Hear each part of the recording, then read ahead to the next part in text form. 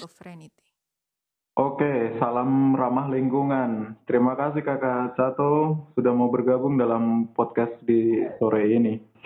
Ya, selamat sore. Baik, jadi perkenalkan dulu saya Iksan, saya antropolog pemula, kebetulan mengajar di Universitas Cendrawasih di jurusan antropologi. Nah, sekarang saya berkesempatan untuk bertanya atau sekedar share pengalaman dari Kakak Charles Toto yang merupakan dari komunitas Papua Jungle Chef. Oke, baik Kakak, mungkin Kakak bisa perkenalan secara singkat? Iya baik, selamat sore buat para pendengar podcast di mana Anda berada.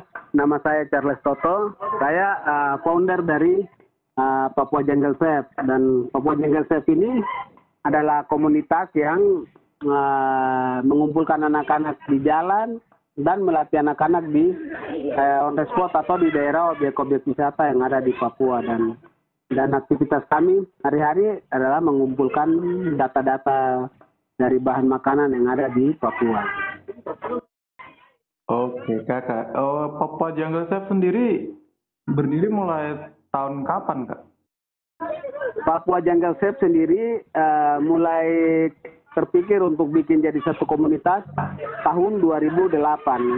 Tapi aktivitas kami sendiri sudah mulai dari tahun 97. Kita mulai melakukan aktivitas masak, mendampingi tamu-tamu asing yang melakukan trip-trip ke Papua dan Papua Barat. Dulu belum ada Papua dan Papua Barat, jadi kita masih melakukan aktivitas trip seperti ke Raja Ampat di tahun 97-98 yang belum terkenal seperti sekarang ini.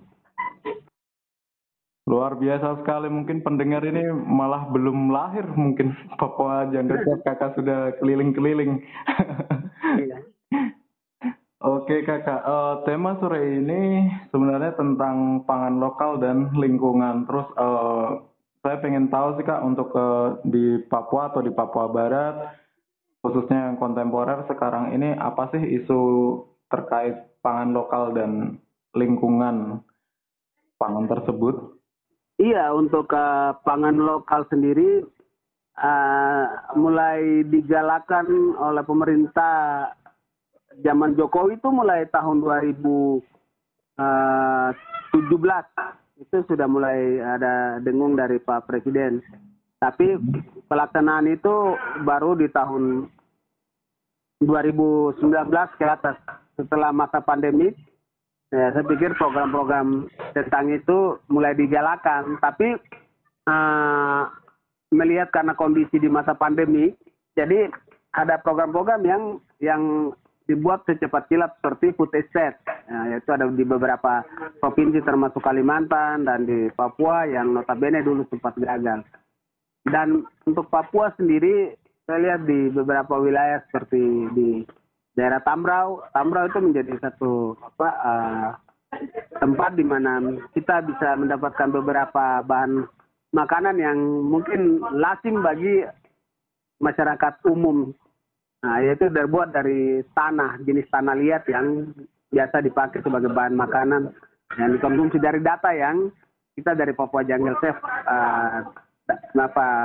dapat, dan kami ada melakukan kegiatan food mapping di 5 kabupaten di wilayah Papua Barat, mulai dari Sorong, Kota Sorong, sama Kabupaten Sorong Selatan, Maibrat, sampai ke Raja Ampat dan Tambrau. Itu yang kami lakukan, mendata bahan makanan di situ. Oke, kalau terkait yang apakah yang di Papua atau di Papua Barat sekarang isu-isu tentang makanan lokal, makanan khas, mungkin sagu atau bete atau yang lainnya, sebenarnya apa sih hal-hal atau hambatan atau kendala yang menjadi permasalahan saat ini kalau Kakak melihat dari perjalanan panjang? Iya, yang menjadi kendala sebenarnya ada di kita sendiri, khususnya kita masyarakat Papua, karena kita menganggap bahwa makanan lokal atau bahan-bahan makanan seperti sagu, keladi, dan betatas yang lain-lain itu diklasifikasi sebagai makanan kelas 2. Dan diklasifikasi sebagai makanan kelas 2 karena kita menganggap itu rata-rata dikonsumsi oleh masyarakat kampung.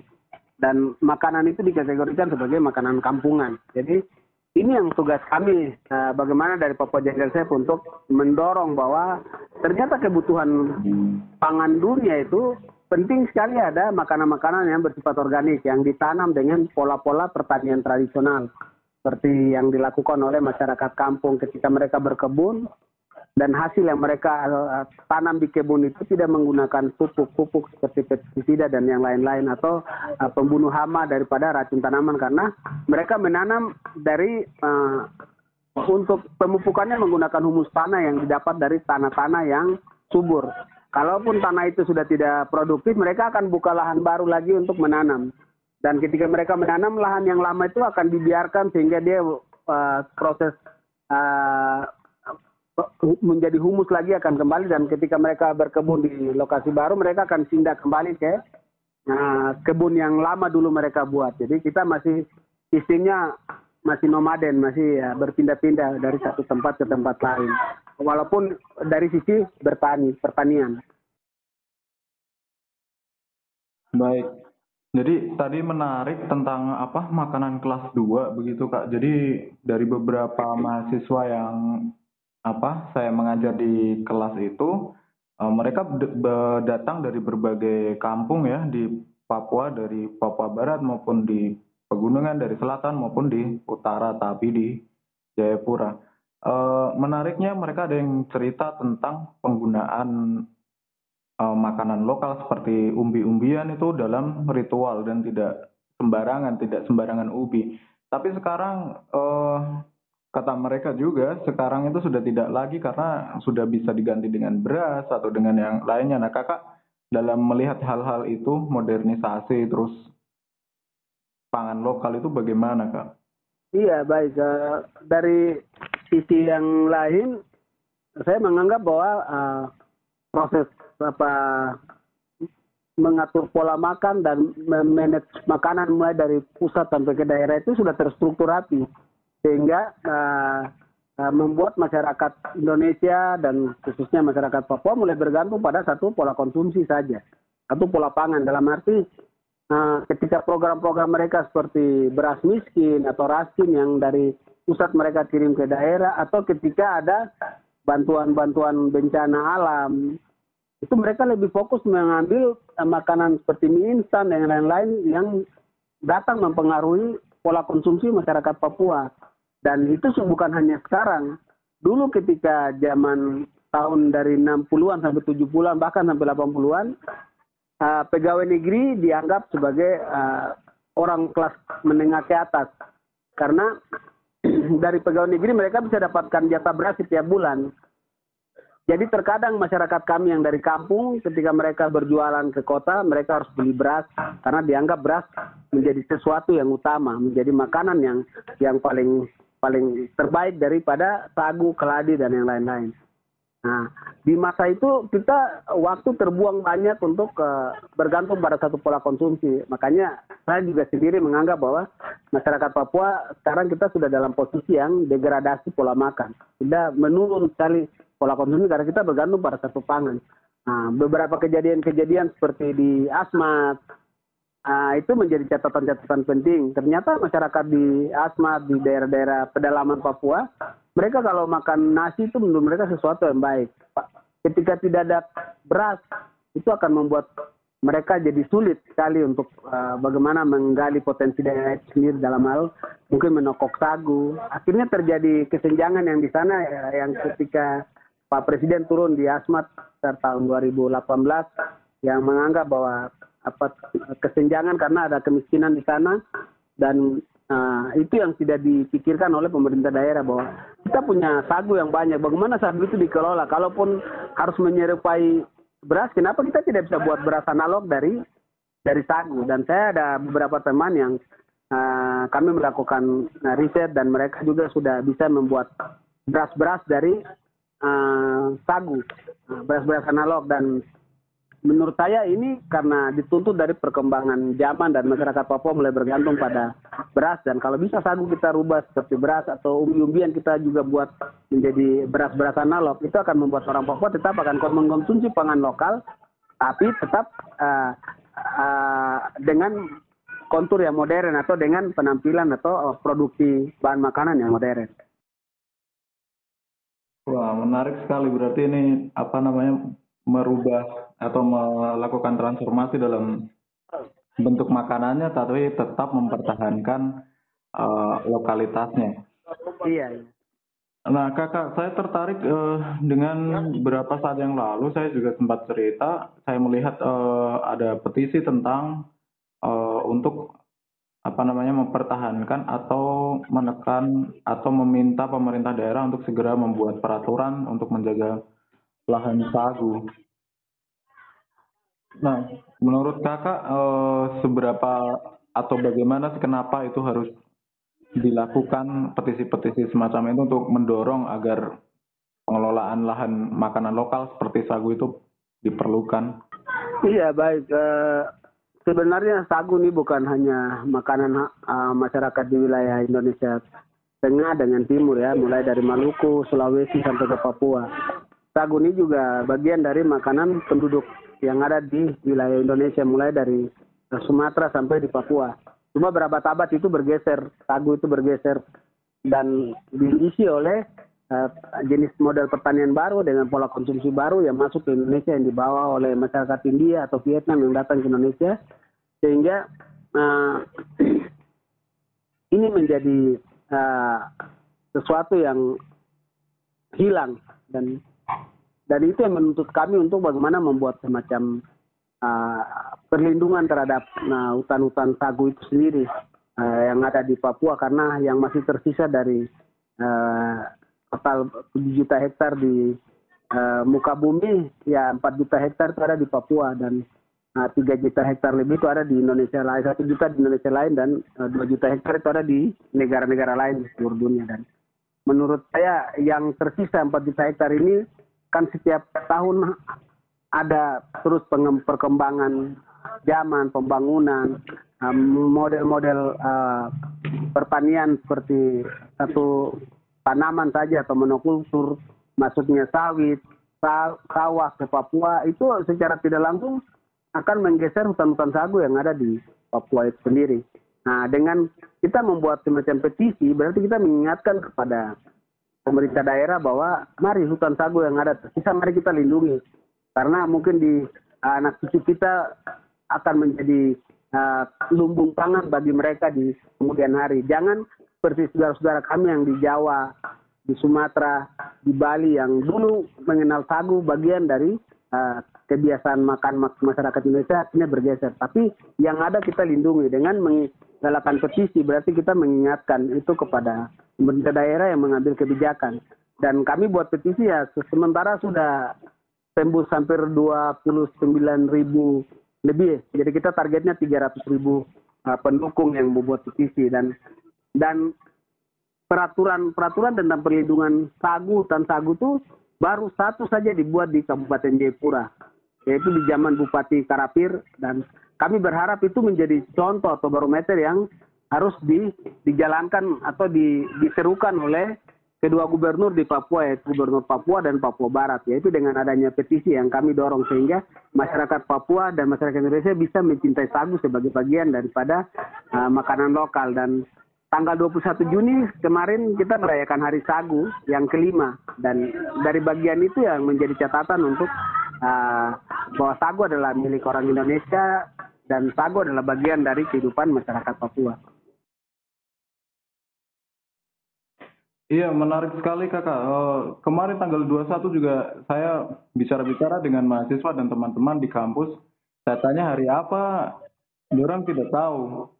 Baru ini maksudnya di kampus. Saya tidak bisa membayangkan bagaimana dengan masyarakat di kampung atau masyarakat awam di kota Jayapura atau kota-kota lainnya. Nah, menurut kakak, apa sih hal yang harus dilakukan agar awareness tentang hal-hal ini tuh bisa banyak diketahui oleh masyarakat begitu? Iya, saya pikir untuk bisa hal ini banyak diketahui banyak oleh masyarakat Papua itu sendiri di kota dan di kampung. Saya pikir mungkin masyarakat kampung secara tidak langsung mereka akan paham tentang apa yang menjadi bahan makanan mereka. Tapi mereka yang ada di wilayah kota ini sendiri kan banyak yang belum paham tentang apa makanan-makanan itu sendiri, karena setiap makanan yang kita buat atau yang menjadi bagian dari resep turun-temurun itu punya story, punya sejarah-sejarah yang perlu kita ketahui, yang perlu kita menceritakan itu kepada saudara-saudara kami yang lain bahwa ternyata masyarakat di kota-kota besar mereka sudah terlena dengan pola konsumsi yang sekarang ini mereka nikmati, akhirnya membuat banyak penyakit-penyakit yang timbul seperti gula dan yang lain-lain. Tapi hal ini harus kita dorong di masyarakat, khususnya di kota-kota yang ada di Papua. Kenapa saudara-saudara kami di Riau sana mereka bisa menetapkan daerah mereka sebagai kabupaten sagu di Indonesia, kabupaten sagu. Sedangkan Papua yang notabene 4 juta hektar tidak punya brand sebagai wilayah yang punya satu kabupaten yang berbicara tentang sagu. Nah, ini harus kita sosialisasikan ke anak-anak muda, mahasiswa, dan mungkin juga secara khusus soal Hari Sagu juga kita akan dorong ke mereka-mereka yang ada di kampung-kampung sehingga mereka percaya diri tentang ketahanan pangan lokal yang sekarang lagi didengungkan oleh Presiden kita Bapak Jokowi. Iya kakak, saya melihat di Papua itu makanan lokal sangat kaya sekali, sangat beragam. Bahkan kakak dulu kayaknya sempat cerita juga tentang pembuatan garam dari kalau pasal dari pohon sagu, dari daun-daunan dan lain-lain. Itu kan hal-hal yang sangat sangat mutakhir sekali begitu menurut saya. Iya, untuk dari data yang kami lakukan food mapping atau pendataan keliling Papua, ternyata masyarakat modern mendapatkan semua yang mereka nikmati sekarang itu berasal dari masyarakat tradisional, dan itu yang diwariskan sehingga ketika kita mulai berubah dari zaman ke zaman akhirnya menjadi modern. Dan ketika ada orang-orang yang ketika mendapatkan informasi dari masyarakat tradisional dan mereka tulis menyusun baik menjadi satu disertasi yang baik, akhirnya mereka menganggap bahwa mereka yang menulis, padahal tidak, mereka hanya mau ngambil apa yang menjadi bagian dari cerita-cerita tradisional masyarakat suku yang ada di Indonesia, bahkan yang ada di Papua dan wilayah Papua Nugini. Karena hampir di wilayah-wilayah ini mereka punya kebiasaan-kebiasaan yang menurut saya sangat modern dan itu tidak terpikirkan oleh manusia modern.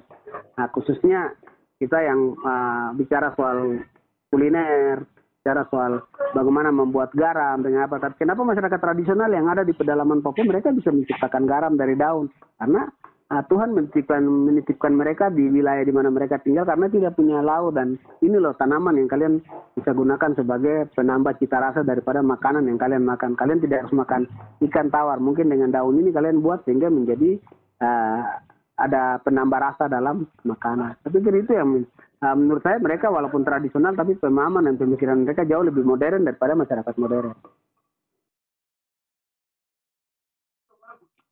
Baik kakak, mungkin ada hal lain yang ingin kakak ceritakan tentang hal-hal menarik, mungkin seputar itu makanan lokal, lingkungan alamnya dan lingkungan sosialnya begitu. Iya, dari data yang kami sendiri kumpul soal bagaimana metode-metode masak di Papua itu, ternyata di Papua punya kalau yang umum itu ada tiga metode masak, yaitu bakar batu. Dan ternyata bakar batu ini setelah terakhir saya dapat ketika ke Dabra dapat informasi ternyata bakar batu juga bisa bikin papeda. Jadi kita punya ada 3 metode masak menggunakan batu sebagai media masak, yaitu bakar batu di atas tanah yang dilakukan oleh masyarakat di wilayah selatan Papua, mulai dari Bovendigul sampai ke daerah Timika, Asmat dan sekitarnya itu. Merauke, mereka itu sering metode masaknya di atas tanah seperti bikin pizza begitu. Tapi saudara-saudara kami yang di daerah pegunungan lain lagi, mereka menggali ke dalam tanah sehingga ketika memasak media masaknya adalah tanah sebagai ruang di mana mereka akan menaruh bahan baku untuk makanan. Sedangkan yang ketiga yaitu menggunduk.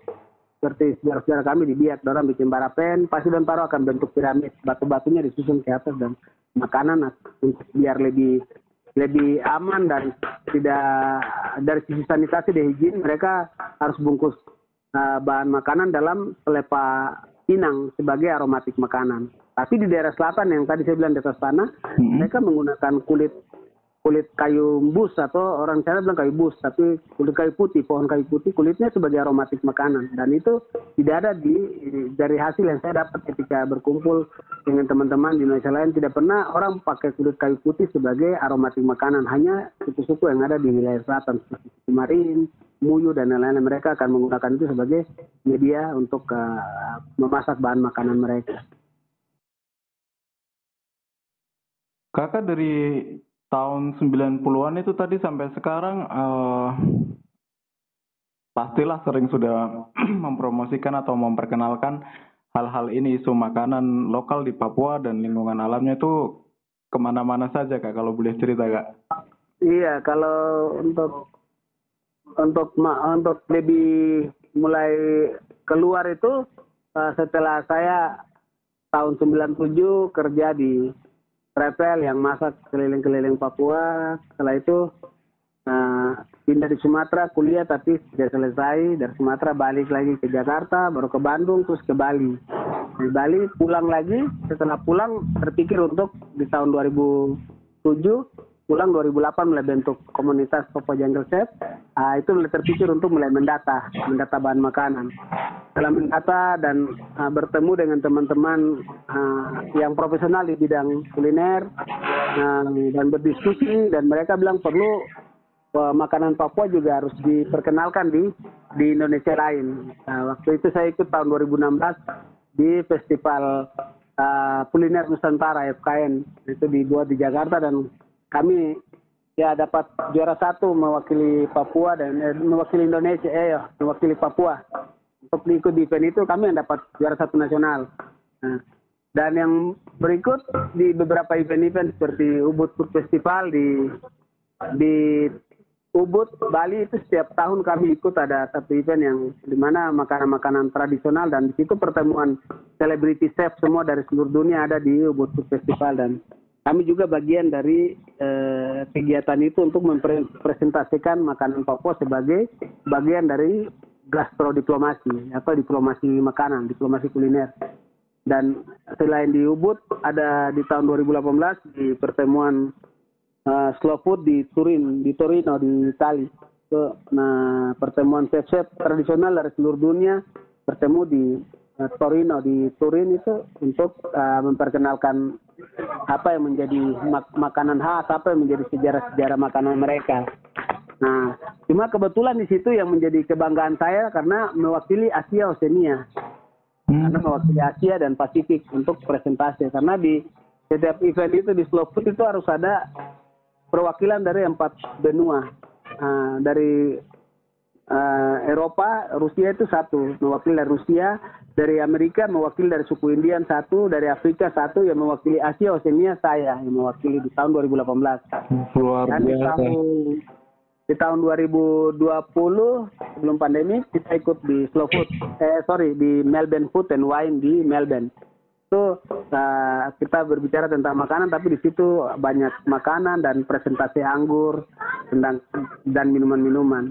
Di tahun yang sama di 2019 ikut street festival di New York. Nah itu yang selanjutnya kami ikut tapi sudah secara daring karena kita sudah masuk di masa-masa pandemi, jadi tidak bisa kemana-mana. Jadi itu mungkin itu sedikit pengalaman-pengalaman dari kami untuk kita membawa makanan lokal tadi keluar. Jadi mari sudah kita jaga makanan lokal, karena makanan lokalnya bikin saya jalan-jalan kemana-mana. Iya, sudah benar. Kakak, kalau yang di event-event lokal begitu Kak, apakah di Jayapura atau di kota-kota lain di Papua dan Papua Barat juga semakin marak dilakukan atau bagaimana, Kak? Saya lihat untuk dari sisi kuliner sih mungkin belum ada event-event yang mendorong makanan-makanan lokal. Termasuk di PON ini juga saya lihat tidak pernah terpikirkan oleh pemerintah untuk mendorong pangan lokal. Tapi beberapa hari lalu mereka ada kontak saya untuk berbicara hal ini. Saya bilang hal ini bukan bicara pada saat event, tapi kita bicara sebelum ada event. Dan ini yang harus kita lakukan. Dan mungkin di Papua yang lagi maju dan berkembang pesat ini kopi menjadi sesuatu yang utama, sedangkan makanan belum pada posisi yang sama seperti kopi. Nah, tadi kakak bilang ya harusnya dipersiapkan lebih dulu untuk pembicaraan misal untuk pembuatan event atau festival begitu. Nah, menurut kakak apa sih yang harus dilakukan oleh kita semua, baik pemerintah, masyarakat, akademisi, maupun pemerhati lingkungan, dan lain-lain terkait apa yang kakak bilang tadi sebagai gastrodiplomasi begitu, Kak? Memang yang harus perlu kita kerja bersama atau keroyokan itu bagaimana menerjemahkan makanan itu dari melihat kondisi yang sekarang. Salah satu contoh tadi soal penyakit. Kita dengan pola konsumsi yang salah akhirnya membuat tubuh kita juga tidak berkembang baik, tapi dari sisi yang lain ada kegemukan, obesitas dan yang lain-lain. Dan ini yang mendorong bagaimana semua orang berpikir untuk mari kita mendata kembali pola makan kita sendiri. Apakah kita harus selalu bergantung pada satu pola makan atau tidak? Atau mungkin kita harus bikin semacam tempat di mana kita membuat rumah untuk orang belajar tentang bahan makanan Papua, dan atau mungkin kita punya satu tempat di mana orang bisa belajar atau orang bisa datang makan kuliner khas Papua dan punya cerita-cerita sejarah di balik makanan itu. Dan ini harus sinkron bersama antara pemerintah, kaum milenial dan aktivis di lingkungan serta teman-teman di akademisi. Nah, kita sama-sama bergandeng tangan untuk berbicara Papua sebagai bagian dari makanan. Jadi ketika orang bicara Papua, orang tidak bicara papeda, karena papeda menurut saya bukan makanan yang khas orang Papua. Walaupun namanya papeda berasal dari Papua, tapi kuahnya apa itu bukan berasal dari Papua menurut saya, seperti ikan kuah kuning.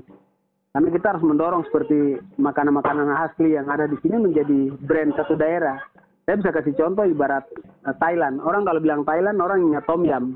Orang kalau bilang Italia, orang ingat pizza. Itu yang belum pernah terpikirkan. Nah, itu yang mari kita sama-sama mendorong itu menjadi bagian dari cerita gastrodiplomasinya tadi. Oke, baik kakak. Terima kasih untuk yang terakhir. Mungkin kakak ada saran atau hal lain yang perlu disampaikan agar hal ini bisa menjadi perhatian yang bisa diperhatikan semua kalangan begitu? Iya, saya mungkin perlu sampaikan kepada semua masyarakat Papua, masyarakat yang ada di seluruh Indonesia, bahkan yang mendengar podcast ini, perlu sekali kita percaya diri dengan apa yang kita punya, percaya diri dengan kelokalan kita. Dengan kelokalan itu nanti kita bercerita tentang kebiasaan-kebiasaan kita.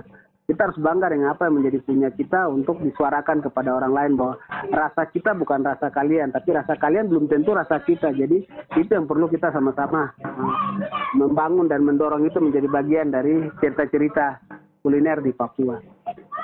Oke, baik. Terima kasih Kakak Charles Toto, Papua Jungle Chef. Semoga informasi ini memberikan ilmu bagi para pendengar, bagi semua kalangan, dan menjadi perhatian yang bisa kemudian ditindaklanjuti. Mohon maaf ini kakak saya tidak bisa datang karena masih pandemi dan begitu sudah. Ini jaringan internet tidak lancar, jadi saya harus rekam pakai telepon lagi. Baik. Sounds for Sovereignty.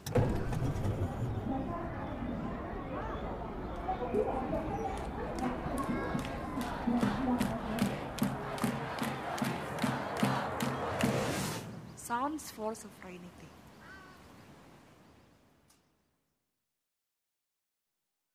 Oke, salam ramah lingkungan untuk semuanya. Ini yang part kedua untuk podcast kita. Kemarin sudah ngobrol dengan Kakak Cato. Sekarang kita ngobrol dengan Mbak Laksmi nih, salah satu penulis buku tentang tanah di Merauke terkait dengan proyek besar tentang pangan begitu di sana.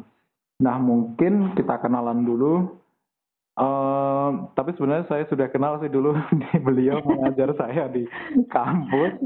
Saya salah satu muridnya, Mbak Laksmi. Sekarang saya di Papua, di Uncen. Halo, apa kabar? Halo, apa kabar Iksan? Senang sekali nih dikontak lagi sama Iksan. Dan ketemu lagi bicara-bicara soal Papua ya. Dan sama sekali nggak menyangka kalau sudah di sana. Saya salut dan apresiasi. Baik, Mbak. Terima kasih. Memang aku diem-diem sih nggak ngasih kabar-kabar. Oke. Ada beberapa hal yang ingin aku tanya sih, Mbak. Tadi terkait apa makanan ya gitu. Nah, Mive sendiri ini kan sebenarnya dia mau nanam padi ya di sana ya programnya. Kalau dari rencananya sih tanaman pangan dan tidak pernah ada rencana untuk menanam padi pada awalnya. Maksudnya setelah dia bernama Mive itu dia tidak ada rencana untuk menanam padi. Tapi ketika dia diusulkan oleh Bupati Getse itu namanya memang MIRE, Merauke Integrated Rice Estate. Jadi pengen dijadikan lumbung padi nasional lah gitu kira-kira oleh Bupati Getse.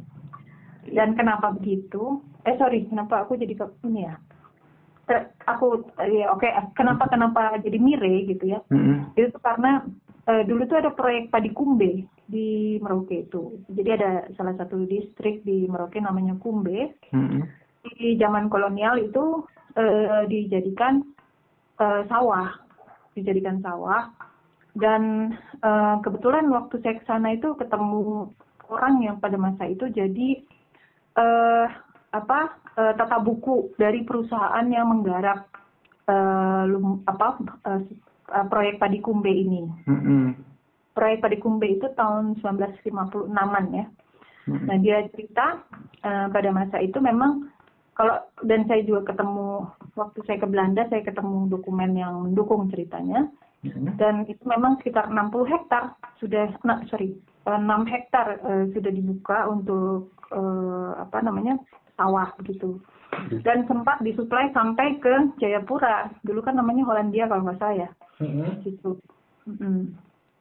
Nah, jadi berangkat dari argumentasi itu si Bupati Getse mengajukan Merauke Integrated Rice Estate yang rencananya akan tanam padi. Tapi ketika sampai di level nasional dan didiskusikan di sana, berubahlah menjadi Merauke Integrated Food dan Energy Estate. Jadi dari rice-nya diganti dengan food ditambah dengan energi. Karena itu tadi ingin menangkap peluang global ketika krisis pangan dan energi terjadi dan kenaikan harga pangan dan harga energi itu dianggap sebagai peluang ekonomi gitu ya. Akibatnya yang ditanam di Merauke itu tidak ada satupun padi pada zamannya, ya, pada masa itu, pada masa Mive itu tidak ada satupun padi. Ada rencana mau tanam singkong lah, ada rencana juga mau tanam tebu ya. Tebu sudah sempat ditanam tapi nggak berlanjut. Kemudian singkong itu cuma wacana sampai akhirnya tidak ada yang tanam singkong satu juga. Yang ada dan malah berkembang di perbatasan itu adalah perkebunan kelapa sawit. Nah ini kan sangat membuktikan analisis di tingkat global bahwa kelapa sawit ini menjadi flexible crop. Dia disebut tanaman yang bisa berfungsi untuk pangan, bisa juga berfungsi untuk energi. Karena pada masa krisis energi itu kemudian muncul beragam alternatif energi dan salah satunya adalah biodiesel. Nah, biodiesel ini dihasilkan dari kelapa sawit misalnya. Nah, itu yang di tempat saya datangi itu di Zonegi, di sana sebetulnya juga konsesinya bukan konsesi tanaman pangan, tapi konsesinya konsesi tanaman kehutanan malah gitu. Dan mereka itu menebang hutan di sana untuk ditanami akasia untuk menghasilkan wood pellet ya, wood pellet. Ya. Jadi kayak semacam arang gitu ya, atau pellet ya, pellet dari kayu. Kita kan biasa kalau untuk bakar-bakar juga, misalnya pakai sabut kelapa gitu ya, dijadikan kayak pellet gitu ya. Nah ini dari serbuk kayu gitu. Wood pellet, jadi dia HTI-nya yang sampai 600.000 hektar itu katanya rencananya untuk menghasilkan alternatif energi yang disebut wood pellet itu. 600.000 hektar, oke. Gak kebayang kayak itu mas. Gak kebayang kan 600.000 hektar kayak apa? 1 hektar aja belum tentu kebayang kita itu, terus terang. Nah yang menarik tadi Mbak, aku sempat baca ulang lagi buku Mbak Laksmi, ada quotes, ada informan Mbak juga warga Zanegi itu dia bilang, terus nanti kalau itu hutan ditebang, bagaimana dengan kanguru, terus buaya, dan makanan-makanan yang lain gitu kan. Mbak sempat menangkap nggak sih kegelisahan warga atau teman-teman waktu di Merauke itu tentang ketersediaan pangan yang asli gitu dari hutan atau dari lingkungan mereka? Iya, jadi saya kan kebetulan bisa kembali ke sana beberapa kali ya sejak hasil riset itu, dan sebetulnya sebelum riset yang menghasilkan buku itu tahun 2009, 2010, kemudian riset itu tahun 2012, 2014, 2015 saya sempat berulang-ulang kembali. Dan ketika tahun 2014 saya kembali, itu kan sudah sekitar 3.000 hektar hutan hilang ya. Waktu saya pertama datang di sana tidak ada kesulitan makan. Mereka masih bisa berburu rusa, tidak mesti jauh. Di belakang kampung itu ada satu rawa besar begitu. Mereka mau cari ikan. 2012 saya datang ke sana, mereka masih cari ikan di rawa itu, dapat mujair sebesar-besar paha, itu bukan masalah gitu ya. Dan mencari rusa, kemudian cari babi itu satu hari jalan ke hutan, besok pulang itu sudah dapat. Tapi 2014 saya datang ke sana, itu kan berarti sudah sekitar 3 tahun lebih ya. Sudah lebih dari 3.000 hektar hutan ditebang. Mereka itu sudah kesulitan makan. Jadi cara mereka mengatasinya, karena mereka bilang begini, mereka 1 minggu jalan untuk cari hutan ya, cari rawa di mana ada rusa dan ketemu, karena rawa juga semakin kering, airnya makin keruh. Mereka bilang sudah susah pancing itu karena ikan tidak bisa lihat mereka punya umpan. Katanya ikan bingung, tidak bisa lihat mereka punya umpan, jadi mereka susah dapat ikan.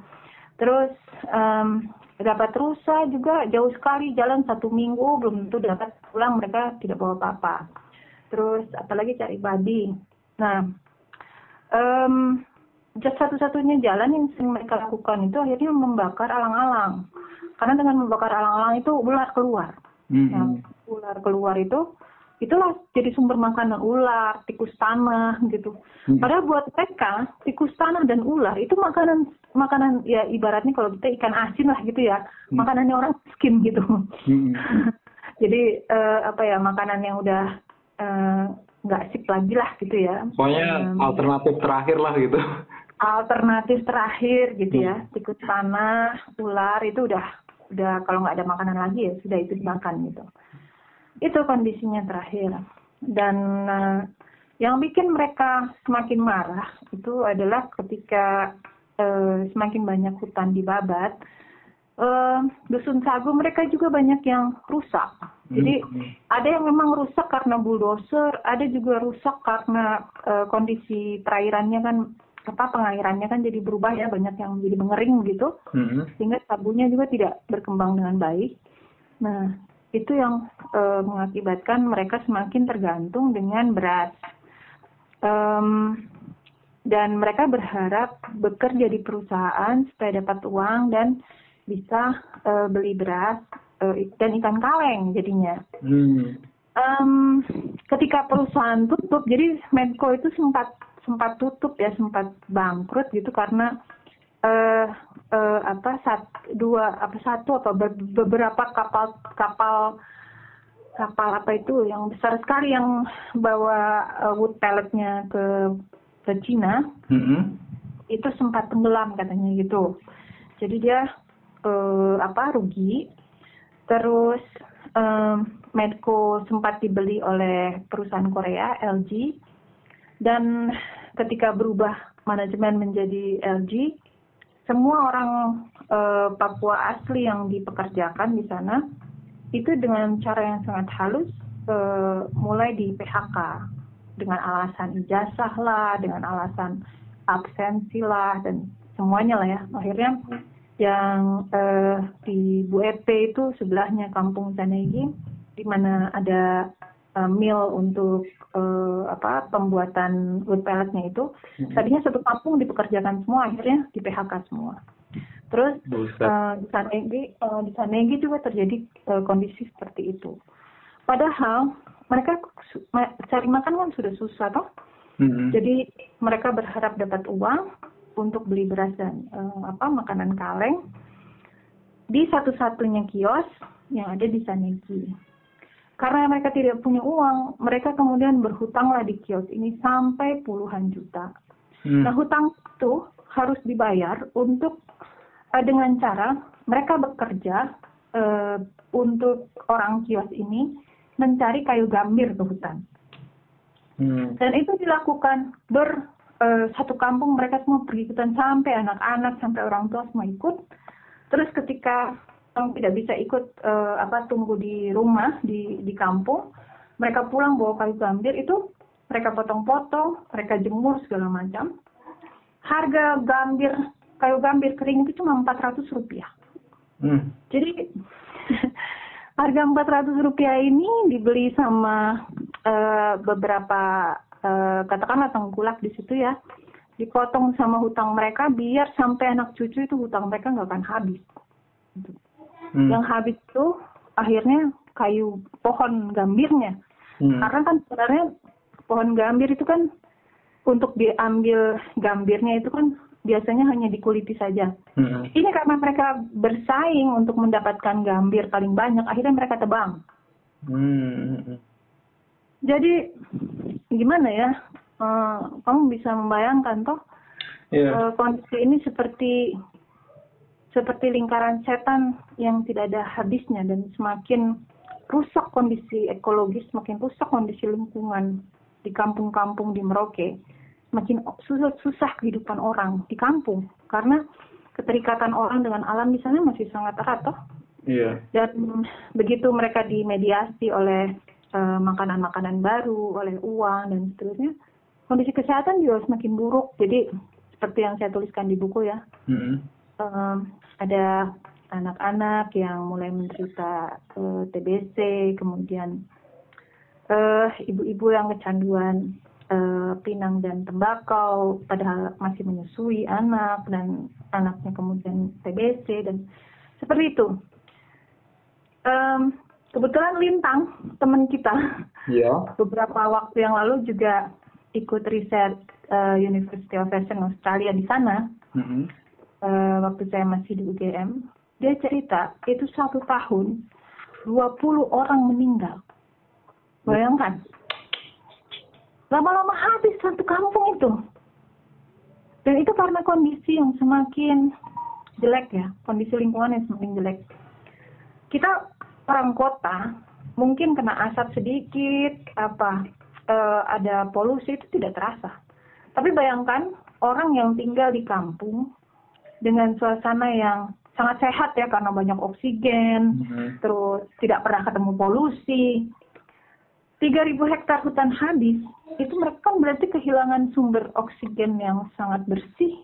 3.000 hektar ya, 3.000 hektar berapa pohon, gitu. Sehingga terjadi, saya bukan ahlinya dan ini sangat asumtif, tapi sangat mungkin terjadi perubahan iklim mikro yang menyebabkan adaptasi mereka tuh menjadi buruk gitu terhadap alam. Dan ini yang menyebabkan tingkat penyakit ispa di sana itu semakin meningkat, terutama anak-anak. Itu sih.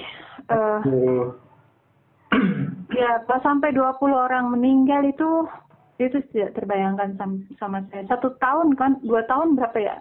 2 tahun, 1 tahun lebih Lintang tinggal di Zanegi itu. Selama 1 tahun tuh 20 orang meninggal. Rata-rata karena penyakit yang tidak diketahui.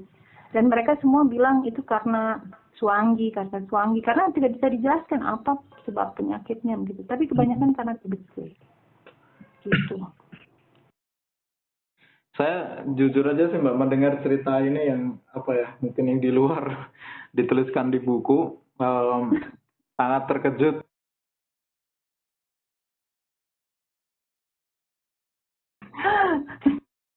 Iya Mbak, aku nggak sampai membayangkan sih kemarin soalnya bicara dengan Kakak Sato itu, saya pikir semakin tidak terjamahnya pangan lokal kalau kemarin kita hanya bicara konteks Jayapura ya di perkotaan. Itu kebanyakan ya mungkin karena modernisasi, terus karena ada beras dan introduksi pangan-pangan modern yang lainnya. Terus mungkin tradisi yang di kota itu sudah berubah gitu. Jadi nggak kebayang kalau ternyata perubahan ekologi lingkungan karena adanya perusahaan dan investasi itu sampai berdampak jauh ke pola makan, kesehatan, dan yang lainnya. Iya betul Iksan. Pada awalnya juga bagi saya itu nggak terbayangkan kan ya. Tapi sekali lagi saya nggak bisa mengkonfirmasi secara kimia atau fisika atau secara ilmu alam gitu ya. Apakah betul penyakit-penyakit itu muncul karena kondisi alam yang berubah gitu ya. Tapi kalau dari literatur yang saya baca, tendensi seperti itu tuh memang banyak juga dialami di negara-negara di wilayah-wilayah di mana perubahan lanskap secara drastik itu terjadi gitu. Jadi bagi masyarakat tempatan yang mengalami perubahan alam secara drastik itu menjadi sangat berat gitu. Dan ini misalnya terjadi di Afrika, di Asia Selatan misalnya gitu ya. Di mana proses pembangunan itu selalu mengabaikan proses perubahan kebudayaan gitu kan. Jadi kan seakan-akan pembangunan atau modernisasi atau apapun itu namanya ya, itu tuh seperti malaikat gitu, seperti Mesias gitu ya, yang datang menyelamatkan orang-orang yang terbelakang, miskin, tidak pakai baju misalnya gitu, untuk mereka lebih maju. Tapi dan mereka juga menginginkan itu gitu. Ada seperti yang saya tuliskan juga di buku kan, mereka bilang kenapa mereka terima perusahaan karena mereka bosan miskin katanya gitu tuh. Jadi kalau menurut Mbak Laksmi sebenarnya seberapa penting sih dan kenapa penting sekali lingkungan dan keterhubungannya dengan budaya atau pola makan komunitas lokal berdasarkan refleksi penelitian yang Mbak pernah lakukan di Merauke atau di tempat lain di Papua? Kalau ditanya seberapa penting, sebenarnya orang sudah lupa bahwa itu tuh terlalu penting untuk dilupakan gitu ya. Jadi kalau alam berubah itu bisa jadi juga karena rekayasa manusia ya. Misalnya karena benih yang direkayasa sehingga kita makan makanan yang sudah direkayasa juga. Kita sesungguhnya tidak pernah tahu bagaimana efeknya terhadap tubuh kita. Tapi tentu saja bagi masyarakat yang tinggal di kampung yang masih asri di tengah hutan dan masih dekat hubungannya dengan alam, setiap perubahan sedikit pun itu terhadap alam akan sangat berpengaruh terhadap kesehatannya. Jadi setiap upaya untuk melakukan pembangunan sesungguhnya sangat bijaksana jika aspek-aspek kelestarian lingkungan, pertimbangan efek perubahan lingkungan terhadap kesehatan manusia yang tinggal di dalamnya itu menjadi pertimbangan utama. Selama ini pembangunan bukan cuma di Papua ya, dimanapun di negara kita ini seringkali lebih mengutamakan pertimbangan-pertimbangan ekonomi. Tentu saja pertimbangan ekonomi itu penting, tetapi di sisi lain yang perlu digarisbawahi sebagai refleksi saya belajar di Papua beberapa waktu terakhir ini, kondisi yang tidak bisa dipulihkan itu adalah kondisi kesehatan manusia dan kesehatan alam. Dan kesehatan manusia dan kesehatan alam itu menjadi satu, dia tidak mungkin dipisahkan. Kesehatan manusia ini bukan hanya kesehatan individu, tapi kesehatan sosial juga. Ketika lingkungan berubah dengan drastis, menghasilkan manusia yang juga berubah dengan drastis secara psikis, secara sosial, relasinya juga menjadi berubah, kesehatannya menurun karena apa yang dimakan juga berubah. Sama sekali tidak sepadan dengan tingkat ekonomi yang diharapkan terjadi. Saya tidak ingin mengatakan bahwa tidak perlu dilakukan pembangunan dimanapun, itu tentu saja naif sekali untuk mengatakan begitu. Tapi yang ingin saya katakan adalah setiap langkah pembangunan itu pertama-tama harus memperhatikan manusianya, bukan ekonominya. Jadi kalau dibilang seberapa penting itu sesungguhnya terlalu penting untuk dilupakan sama sekali hubungan kita semua, ya bukan hanya masyarakat lokal, tapi kita semua yang tinggal dimanapun itu dengan alam.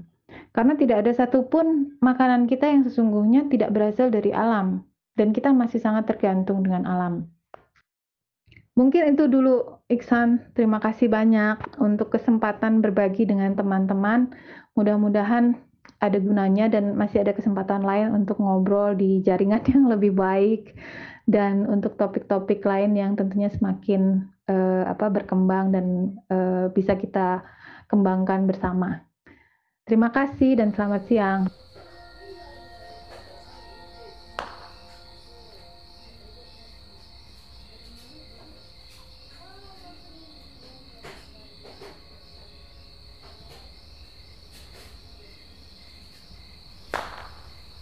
Sounds for sovereignty.